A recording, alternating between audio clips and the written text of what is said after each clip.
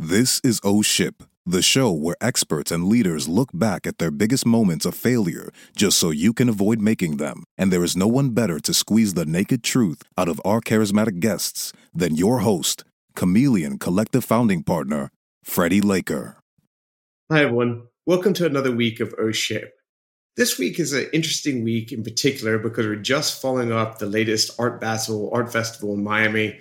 One of the coolest weeks of the year. If you've never been to it, it's definitely something you should check out. And not only has it been kind of a bastion of traditional art, modern art, contemporary art, surrealism, every type of art you can think of. In particular, the thing that's caught my eye is that the last couple of years in particular, you've really, really seen the rise of digital art, led by a lot of different trends that we're going to get into today. And one of the guys I happen to think has been really pushing the boundaries of commercializing and bringing this art form to the masses in the last couple of years is a chap called Mark Billings. Now, I got to know Mark, I guess it was back in about 2013 when I had my startup guide, and he was the co-founder of a really cool tech startup, like a rental boat platform called Boatsetter. I got to know him as a kind of another entrepreneur's entrepreneur, where he'd been the co-founder of a company called Atopia. He'd frankly been involved in quite a few other businesses before that.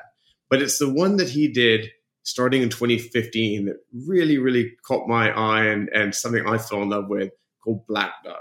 And Black Dove is, I think as he describes it, an art gallery for the technology age. I think it's that and a hell of a lot more. And you're going to learn about that today in our subject about discussing basically, what the future of digital art looks like, whether it's NFTs or even at-home digital art installations. But we're going to cover all of that on today's Oh Ship, and here we go.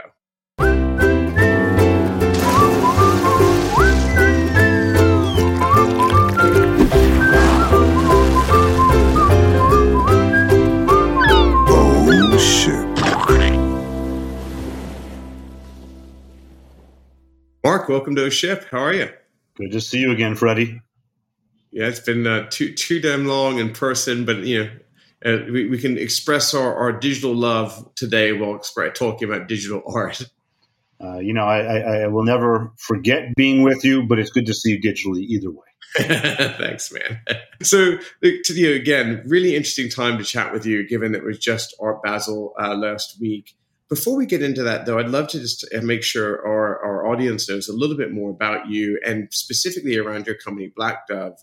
Because I'd like to just make sure people understand why your opinion really matters in this space. So could you tell us a little bit about what it is that you do and what it is that your company does?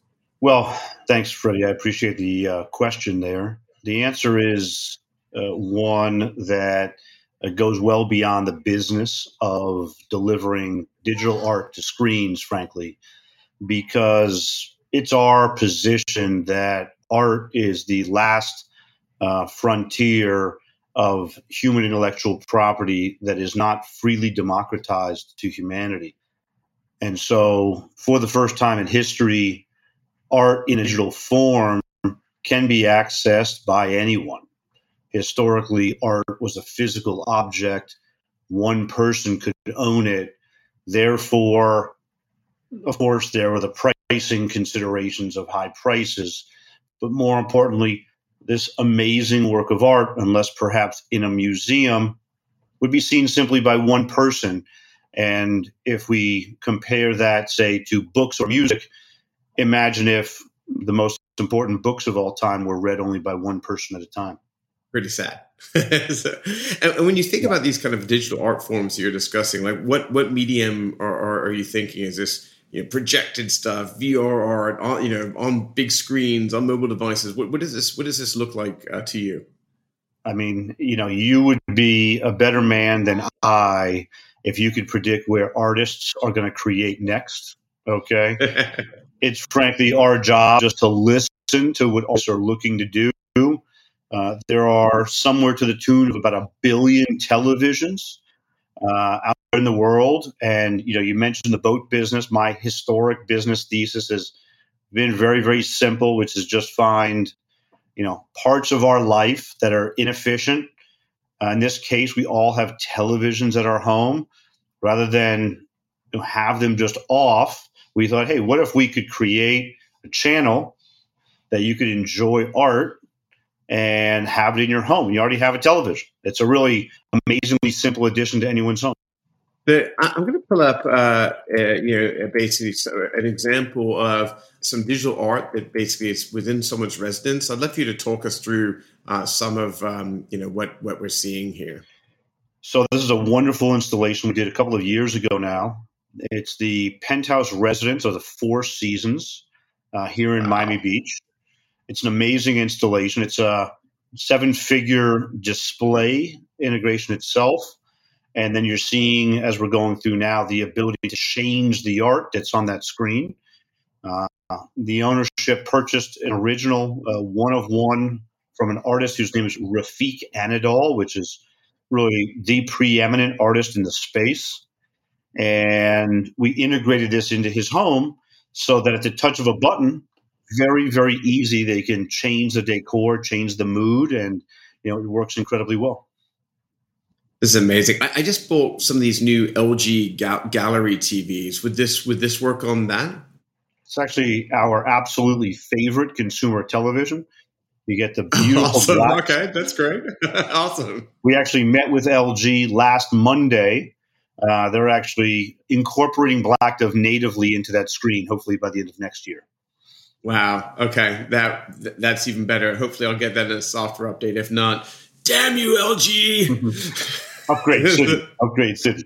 Yeah, exactly. It's like only if you buy the newest edition. But it's available, just to be clear though, it's available today on any television in the world. So you can go to your LG screen today. You just have to download the app. It's only a slightly improved process next year. Any TV in the world, awesome. Apple TV, Samsung, LG, everything, and there's free art. We give away one collection for free, and then above that you can purchase art inside of the app for just a couple bucks a piece. And frankly, people need to support these artists. There's got to be I think, it's not only is this great for giving people access to this kind of art, but the reality is, how are we going to grow this art form if we can't support the artists that are there? So I want to go back into this art form in a second, but I've got one more question for you in this. How does a guy go from being, the boat setter guy to all of a sudden being, really deep in the digital art world? Was it just the business opportunity you saw, or did you love the space, or did you love? I know you love the space now. Did you love the space back then? I'd love to understand the history of the company. I wish it were that complicated, Freddie, to be very honest. I have this philosophy, which is that if it doesn't exist, build it. And I typically build things that benefit me, right? So I went to go buy a boat, and I was like, man, owning a boat, like it's just such a bad idea. It's just such a bad idea, And the other thing is I've owned boats in the past. And when you own a boat, there's this thing called 2-foot-itis, which is like your boat's never the right boat for you. Like you always wanted it a little bit too big. You wanted a different boat. You wanted to go fishing. So you never have the right boat. So I said, rather than buying one boat, what if we created a platform that you could have any boat in the world immediately on demand? So purely out of self-need, right? Purely out of self-need. Similarly, in the digital art space, I fell in love with the art form because as you and I have been collectively in the technology space, for most of our careers, one way or the other, when I saw digital art, it was a representation of tools that were in my everyday life. Things like Adobe Suite products, right? Graphics design things, software code, algorithms. And to see artists put these tools to work in a way in which it spoke to me at the level that it did, for me, I just had to have more of it, and the story as it goes and me off. But I went to go buy my first work of art, and they told me it was a certain amount of money. And I said, hey, that's a lot of money. And I said, but like, what do I do when I don't want to have that one on my screen anymore? And they looked at me like I was a little bit nuts. And I said, no, I should be able to like click a button and just have more art available to me. And of course, the traditional art industry couldn't figure this out on any level. And so it took, I wish they had figured it out. I probably would have still been in the boat business, to be honest, but I decided to, put Black Dove in the way. Sometimes this show, we talk about our kind of oh shit moments. I know that digital art is certainly having a real moment right now. But over the last 6 years, it's been about 6 years you've been doing this. Did you ever have a moment where you really felt you were too early, or a little bit of having a little bit of an oh shit moment, if you will? I mean, most of the time, to be honest. Fair enough. You're like, until when? So when did you feel like the sea change started happening? As the NFT thing started to emerge, or was it something else that triggered it? Yeah, the NFT movement really was the inflection point for the industry. The opportunity, not unsurprisingly, for people to make money trading digital art. I can't say it's warming my heart up very much that that's the reason why the industry is catching fire. But the truth is, as you mentioned, I don't really care why the attention is being shown on this, right? It's certainly not bad publicity, I mean, people, I think what it did was it made the conversation there was a now meaningful conversation about digital art and people debating whether this is valuable. Maybe the conversation started around that, but if nothing else, they had them talking about digital art, right? And I think a lot of people never said, hey, why is this digital art piece worth $40,000? And so people going, man, that is in fairness pretty damn cool. Maybe where do I get more of that? So really, very, really great luck. Yeah, I mean, that's really where this token concept really created an unbelievably small, right? You and I talk about, historically when we get together and talk about broader business concepts, big markets get unlocked for unpredicted reasons, right? And in this case, it was simply the humanistic requirement of ownership. That was it. We're like collector beings. Like we like to own stuff, right? And so the concept of seeing the art was good, but we wanted to be able to own it and to hold and say, I own this. It's fascinating to me. I am not an ownership person, actually. I like more experiences, but the world has spoken. Yeah, I never really thought about that before. That the boat setter thing really was about co-ownership, and it doesn't really matter what the object of desire was. But so much you're thinking from that. I'm sure there were some crazy learnings that you were able to reapply over into this. Very, very cool. So let's jump to Art Basel. How many days did you go out and interact with people? What did you see? What did you learn? I'd love to hear what your read was from this year. Yeah, it was fascinating because I think more than anything else, the in real life experience, as we would say, of experiencing the art form helped answer questions around this phenomena of NFTs. Right? People would say, "Is that an NFT?" And we'd say, "That's an NFT." And our installations, we made sure to bring these beautiful, beautiful installations.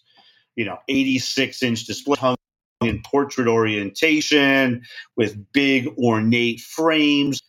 It's really important to hide the technology. Typically, not always, but we typically try to hide the technology and allow the art to be seen. So we do all these things. I love this book, Persuasion, a book I read not too long ago, which I loved, was the concept of making sure you warm your audience up. And by putting a beautiful frame and sticking it into an art gallery, clients were expecting to see art.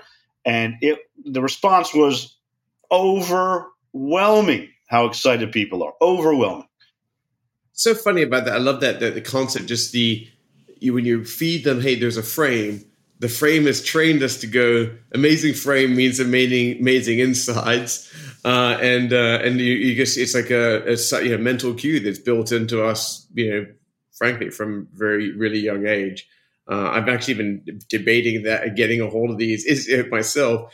Are people making it any easier to get these? Is a kind of obscure question, but if I wanted to put a frame around a smart TV, is anyone making it easier to get that? There's maybe a whole nother business right there. Just saying. Yeah, it's surprisingly ineffective and it's surprisingly expensive right now to do it. You would think it would be like an iPhone case. Yeah, but exactly. It's not yet, which is very, very interesting. But I would suspect it will be in the next couple of years. Yeah, maybe you need a framing partner. Yeah, cool. It's an old world business. I'm hoping somebody solves it. What's the best thing you saw last week at Art Basel? Not to put you on the spot.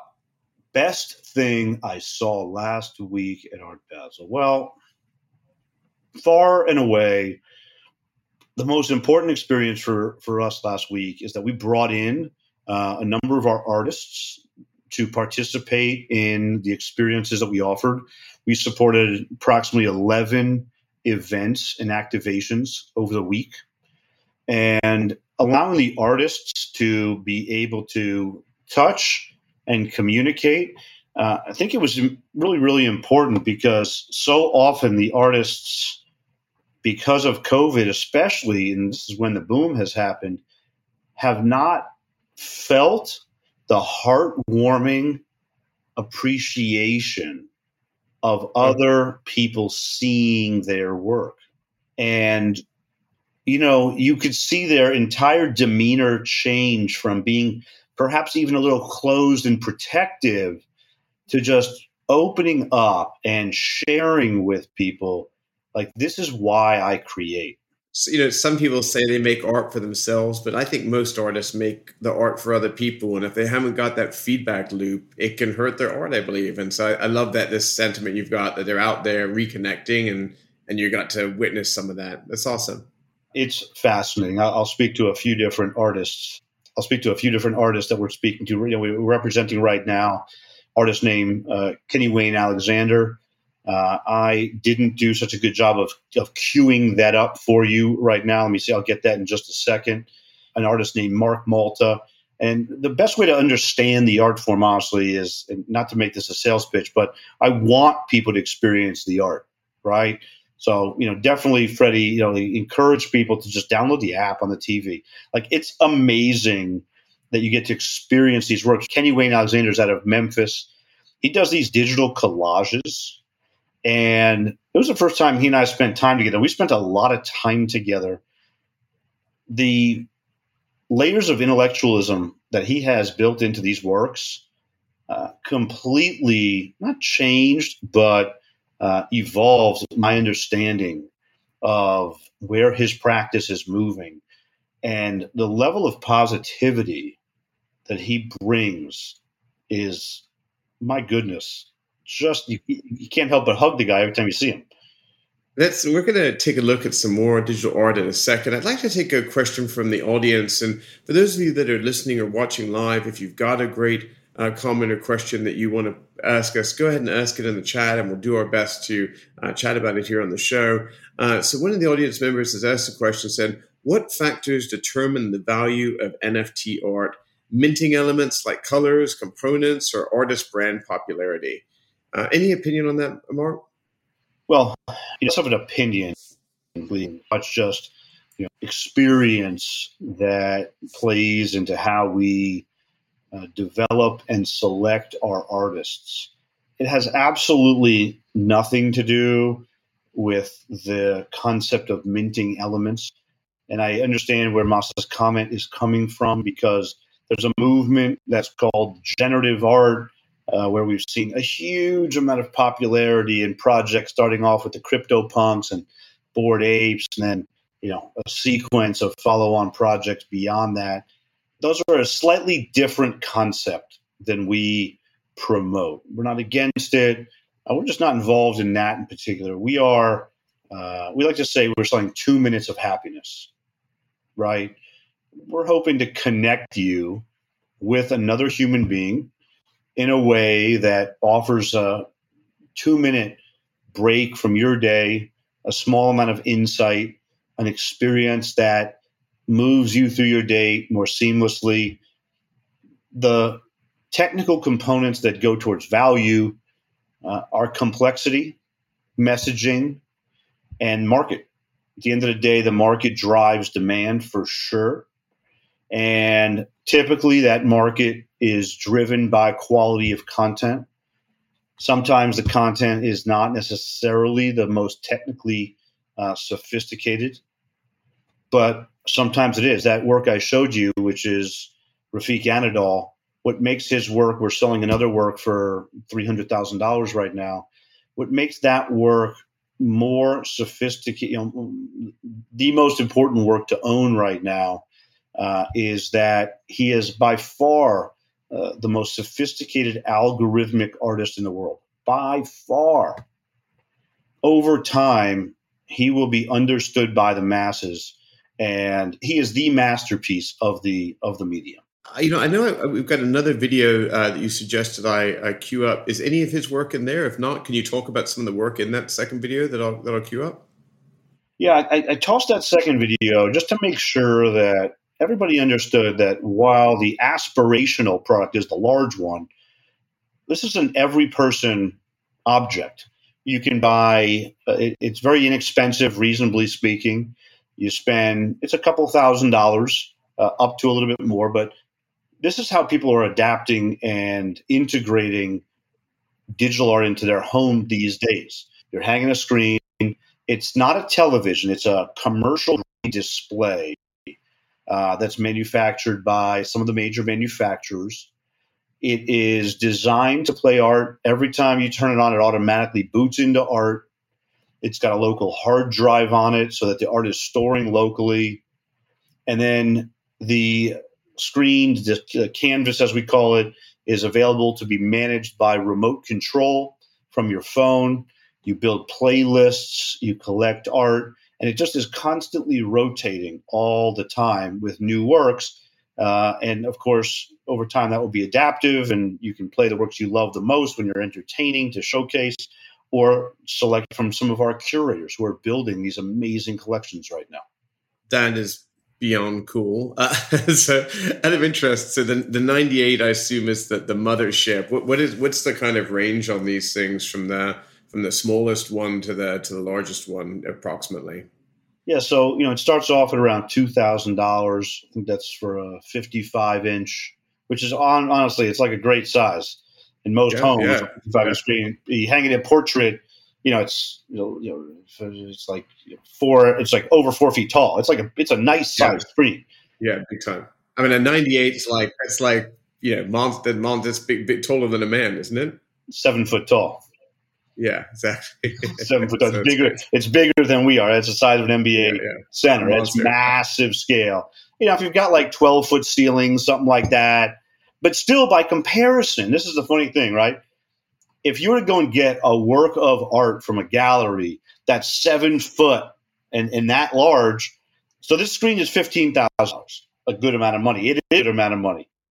But like if you're collecting art, like it's not even close to being next level. I mean, especially if you spent some money on some digital art, what better way? So probably digital art is the only art form in the world that you can actually make it bigger and resize it on the demand. So if you can get that kind of experience, imagine what a canvas from a high-end artist could be for something that size. So really cool. No, this is the point. Actually, to that point, Freddie, I would argue today, and I have the numbers to prove it, that this is the most discounted form of art in the market right now because it's still so early on. I mean, we sold works for $30,000 3 years ago, and those are now selling for $300,000 now. Insane. And these things can hit some pretty massive scale. I know you've even talked about showing how these could be like wall size and so on, doing generative art. Is this kind of stuff? Are these all artists we can find on Black Dove? Every single one of them. We focus our energies on putting together the absolute best installations in the market. And we did that for large-scale commercial, very premium luxury residential clients. But the platform, because it's digital, allows just anybody to get it. As I said, it's sort of in the beginning. What I think is amazing about this medium is that anybody in the world can get original artwork on demand. The impact is, honestly, the impact is amazing. The artists are this work here that you're showing there, Freddie, the last one that you did. If you're able to back up. So, there's a couple of different sequences. This is an installation that we just finished up at McDermott Will Emery in New York City. By the way, that's like 40 feet long. It's this massive installation up in New York City. This artist is Stan Adar. His work is for meditation. This is a Tech 3. He just has these three-dimensional landscapes that are so peaceful. They're just, for me, he's a sculpturist working within the digital realm. Because I think he's based out of Portland. Amazing work. This is Maggie. How would you do these large scale ones? Is this like you do like a projector or something? There's a new technology that came out a few years ago that is the absolute fastest growing tech. It's called LED, not OLED, LED. It's just, LED lights, and they're jammed really, really close together. And based on the ability for our eyes to see them, you have close enough pixel densities that it looks like a 4K TV. It's just farther away. Artist Jazer Giles. Jazer is an amazing audio. The terminology is he's a musician. He's an amazing musician. Yeah. He teaches music up in Connecticut, and he creates works that go along with this music. This is Marco Fontan. This work is, oh my God! We put this up every once in a while, and people don't even know that it's a screen. They ask us like, "Oh, is that a new material that you're showing?" Wow. Yeah, it's fascinating. Fascinating. We actually sold this to an Asian family who wanted to have gold, from a prosperity concept. Yeah. Oh, cool. Yeah.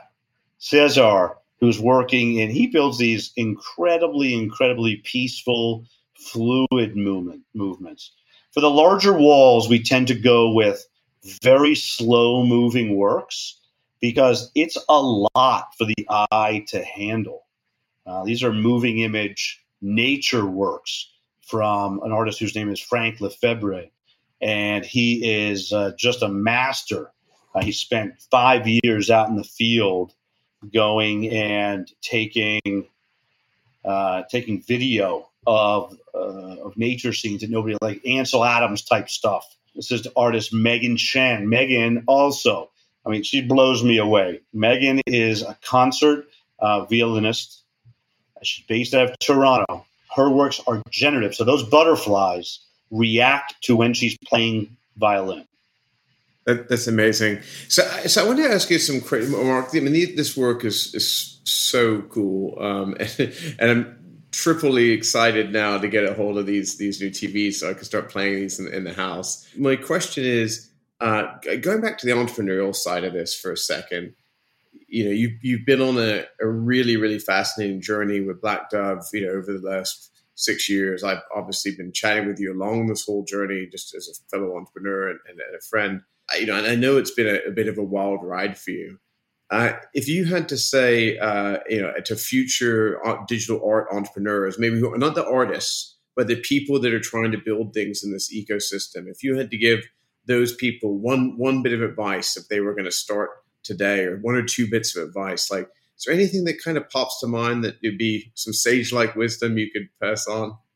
I have never historically been a natural salesperson.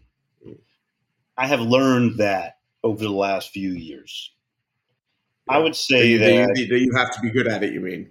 You have to be. You have to put yourself in those uncomfortable situations in order to get over whatever I would call myself historically an introvert. And so the concept of being out and absorbing the energy and, outwardly conveying. So I would tell you that I am thankful that I met the artists in person, because when I met the artists, that was as much as any other reason where I said, man, like, I have to do this for them. This art needs to be seen. So I am now on a mission to tell their stories. And that is, I think, the most important piece for anybody who is getting involved is, and Freddie, you've always been there, and I've always come to you for the sage wisdom that you can provide, because that narrative, that story narrative that you help create is, that really is what helped me get out of, my own personal development game. Thanks, man. I appreciate that. I don't know if it was sage wisdom, but it was definitely some form of wisdom. It's great. And I think that is a great lesson there to other entrepreneurs out there, that you can have a great product and you can go out there and be super passionate about these things. But people, especially if you've got a startup, people want to feel that, that passion from you.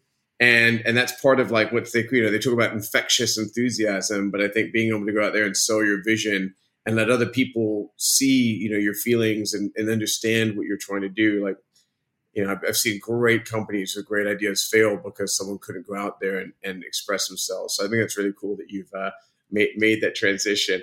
I say the following with a obviously a big smile on my face, but the art world is kind of notorious for having some of the best eccentrics in the world.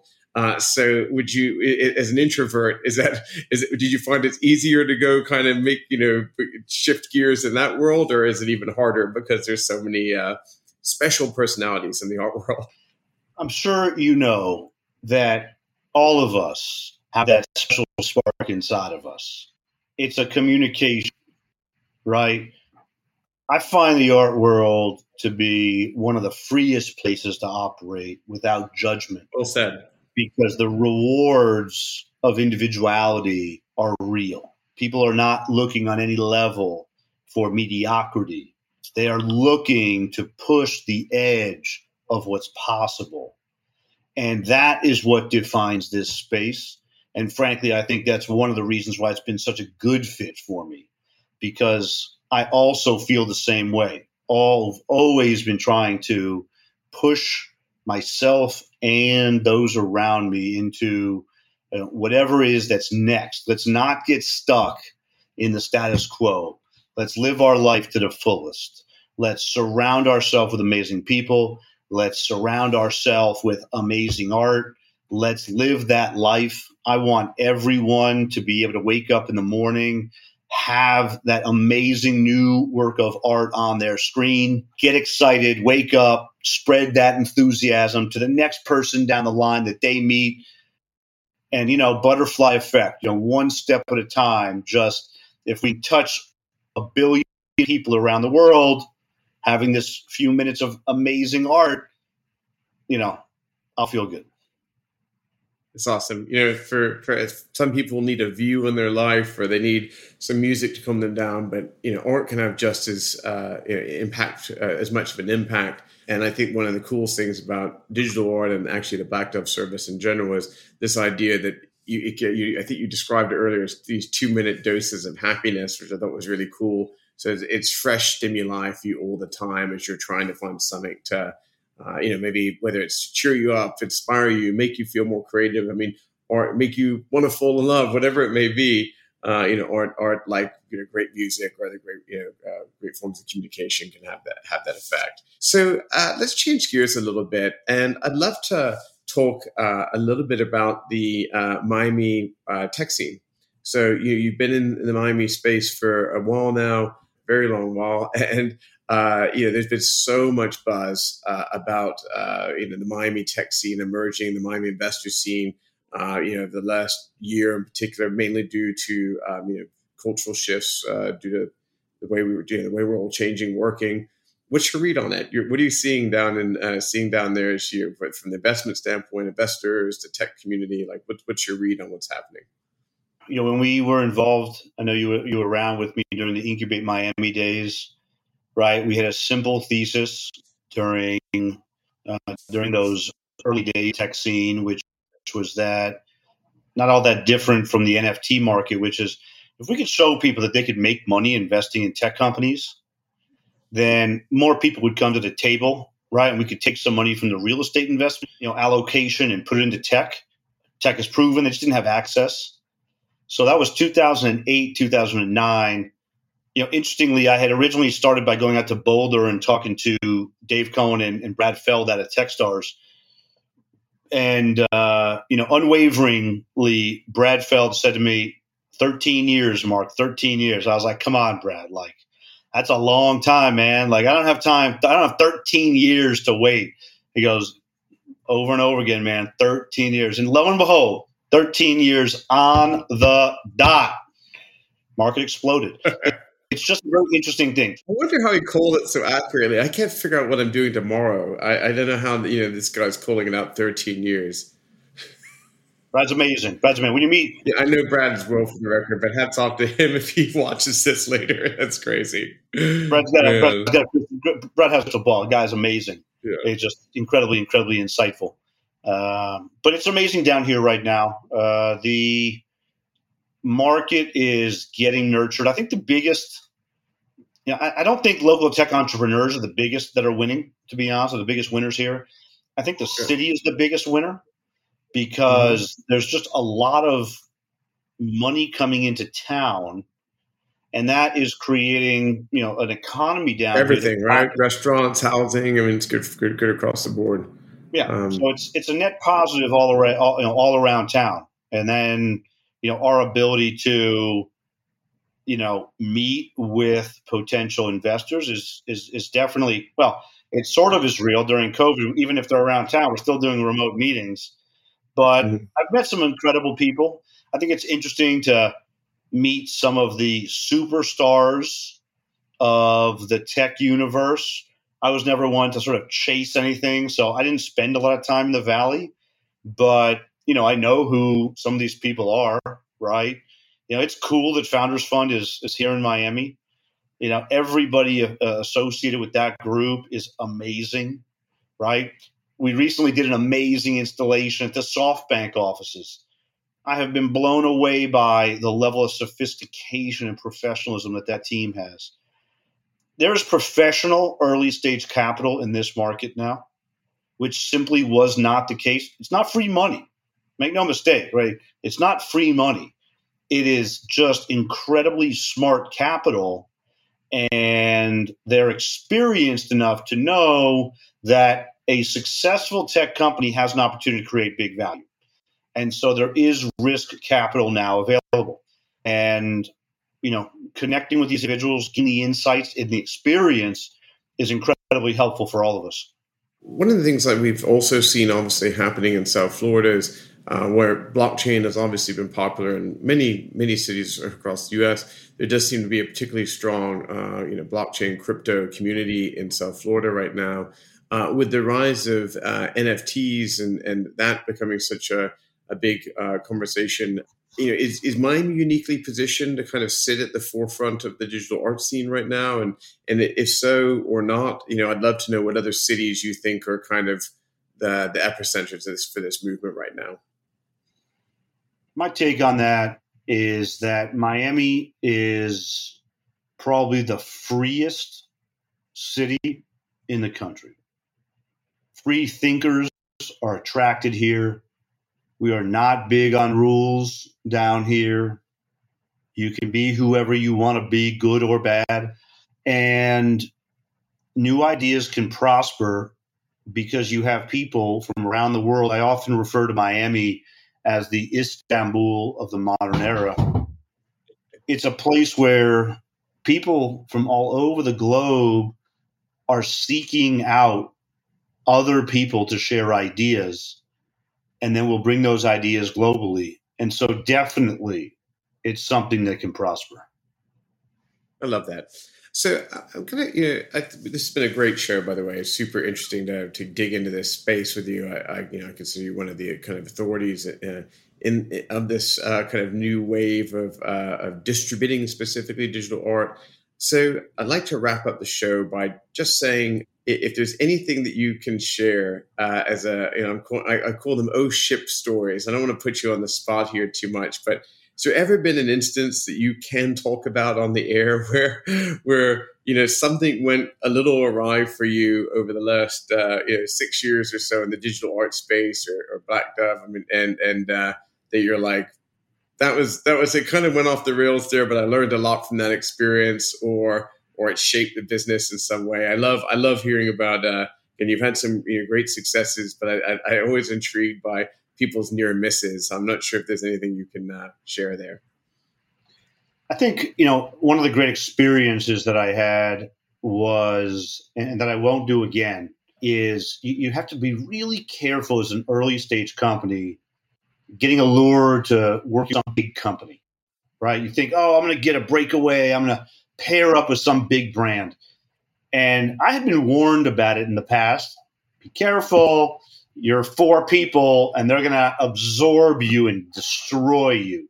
And that happened, even in spite of all the warnings. I gave a good pitch to Samsung. Yeah. It was so good that they said, man, this is amazing. Let's go do this.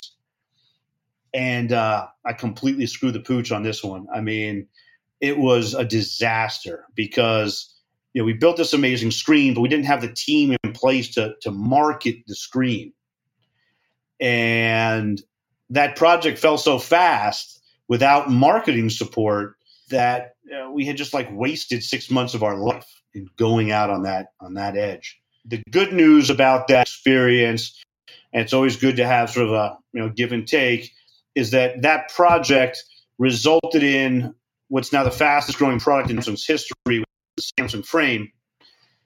And that product is absolutely part of the reason that digital art is prospering right now, because there's now a screen from a major manufacturer that looks cool on the wall. Yeah, what's the expression, like rising tides, rise all boats or something to that effect? But it's kind of that kind of thinking is that their success basically has a direct impact on the overall success of the entire space. This is the key, and frankly, it's a great product. One you back from LG said it's the better product, but the Frame is a pretty great product, and we're lucky to have opportunities to work with both of them, and it's a magical moment. I mean, honestly, right, you're like the experience that I can't wait to hear back from you after you've got art. We'll do some curation for you, make sure you've got what you're looking for. It's definitely something that is not even like a little bit better. It's not even 10 times better. It is literally transformational for our lives. You will see that the concept of new art in your life is something you didn't expect. It's the equivalent of being able to eat at restaurants. Like, of course, we take that for granted, right? If I served you one form of food every night, you'd be like, come on, enough already. Well said. One last final question for you before I kind of sign out for us today. If people want to learn more about you or learn about Black Dove, what should they be looking for? Any links or anything like that you'd like us to share? I personally communicate out of our Twitter account, which I'm warming up to. That introvert is starting to come out. I'm warming up. Twitterverse is it's like a world on itself. But that's where I speak.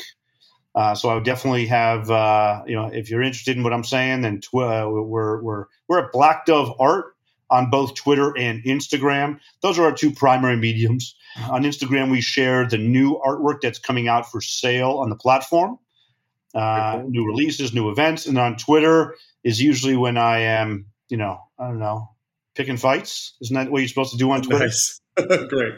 We know where to tune in then. That's awesome. Well, Mark, again, thanks for your time and today. I know I'm sure you're exhausted after doing a bit of Art Basel last week, but I just want to thank everyone that tuned in. Thank you for a very engaged audience. So we're very appreciative for all the comments and questions we see coming in, whether you're watching us on Facebook or on YouTube or on LinkedIn, any one of the platforms that we now stream on, or you're listening to us via the audio show that we're now streaming on every major podcast platform under the O Ship Show. So thanks again for tuning in. The best thing you can do to support the show every single week is give us a like, share us on your social feed, subscribe if you haven't subscribed already. All of these things help us to keep this show every single week and continue to bring on great guests. And if you want to keep it simple, you can always go to oshipshow.com and see all the different places you can link to us. With that, I thank you for your time. Mark, thanks again for showing up and joining us today. And congrats again on all your success. Really, really, really great stuff. I appreciate it. Thank you, Captain. Take care. Bye. No, good nautical reference. Perfect way to end our ship. Bye, everyone. The O Ship Show is brought to you by Chameleon Collective, where we lead, scale, and adapt to build and grow great companies. You can learn more at chameleoncollective.com. Freddie will see you next time when we will once again be raising the sails for the O Ship Show.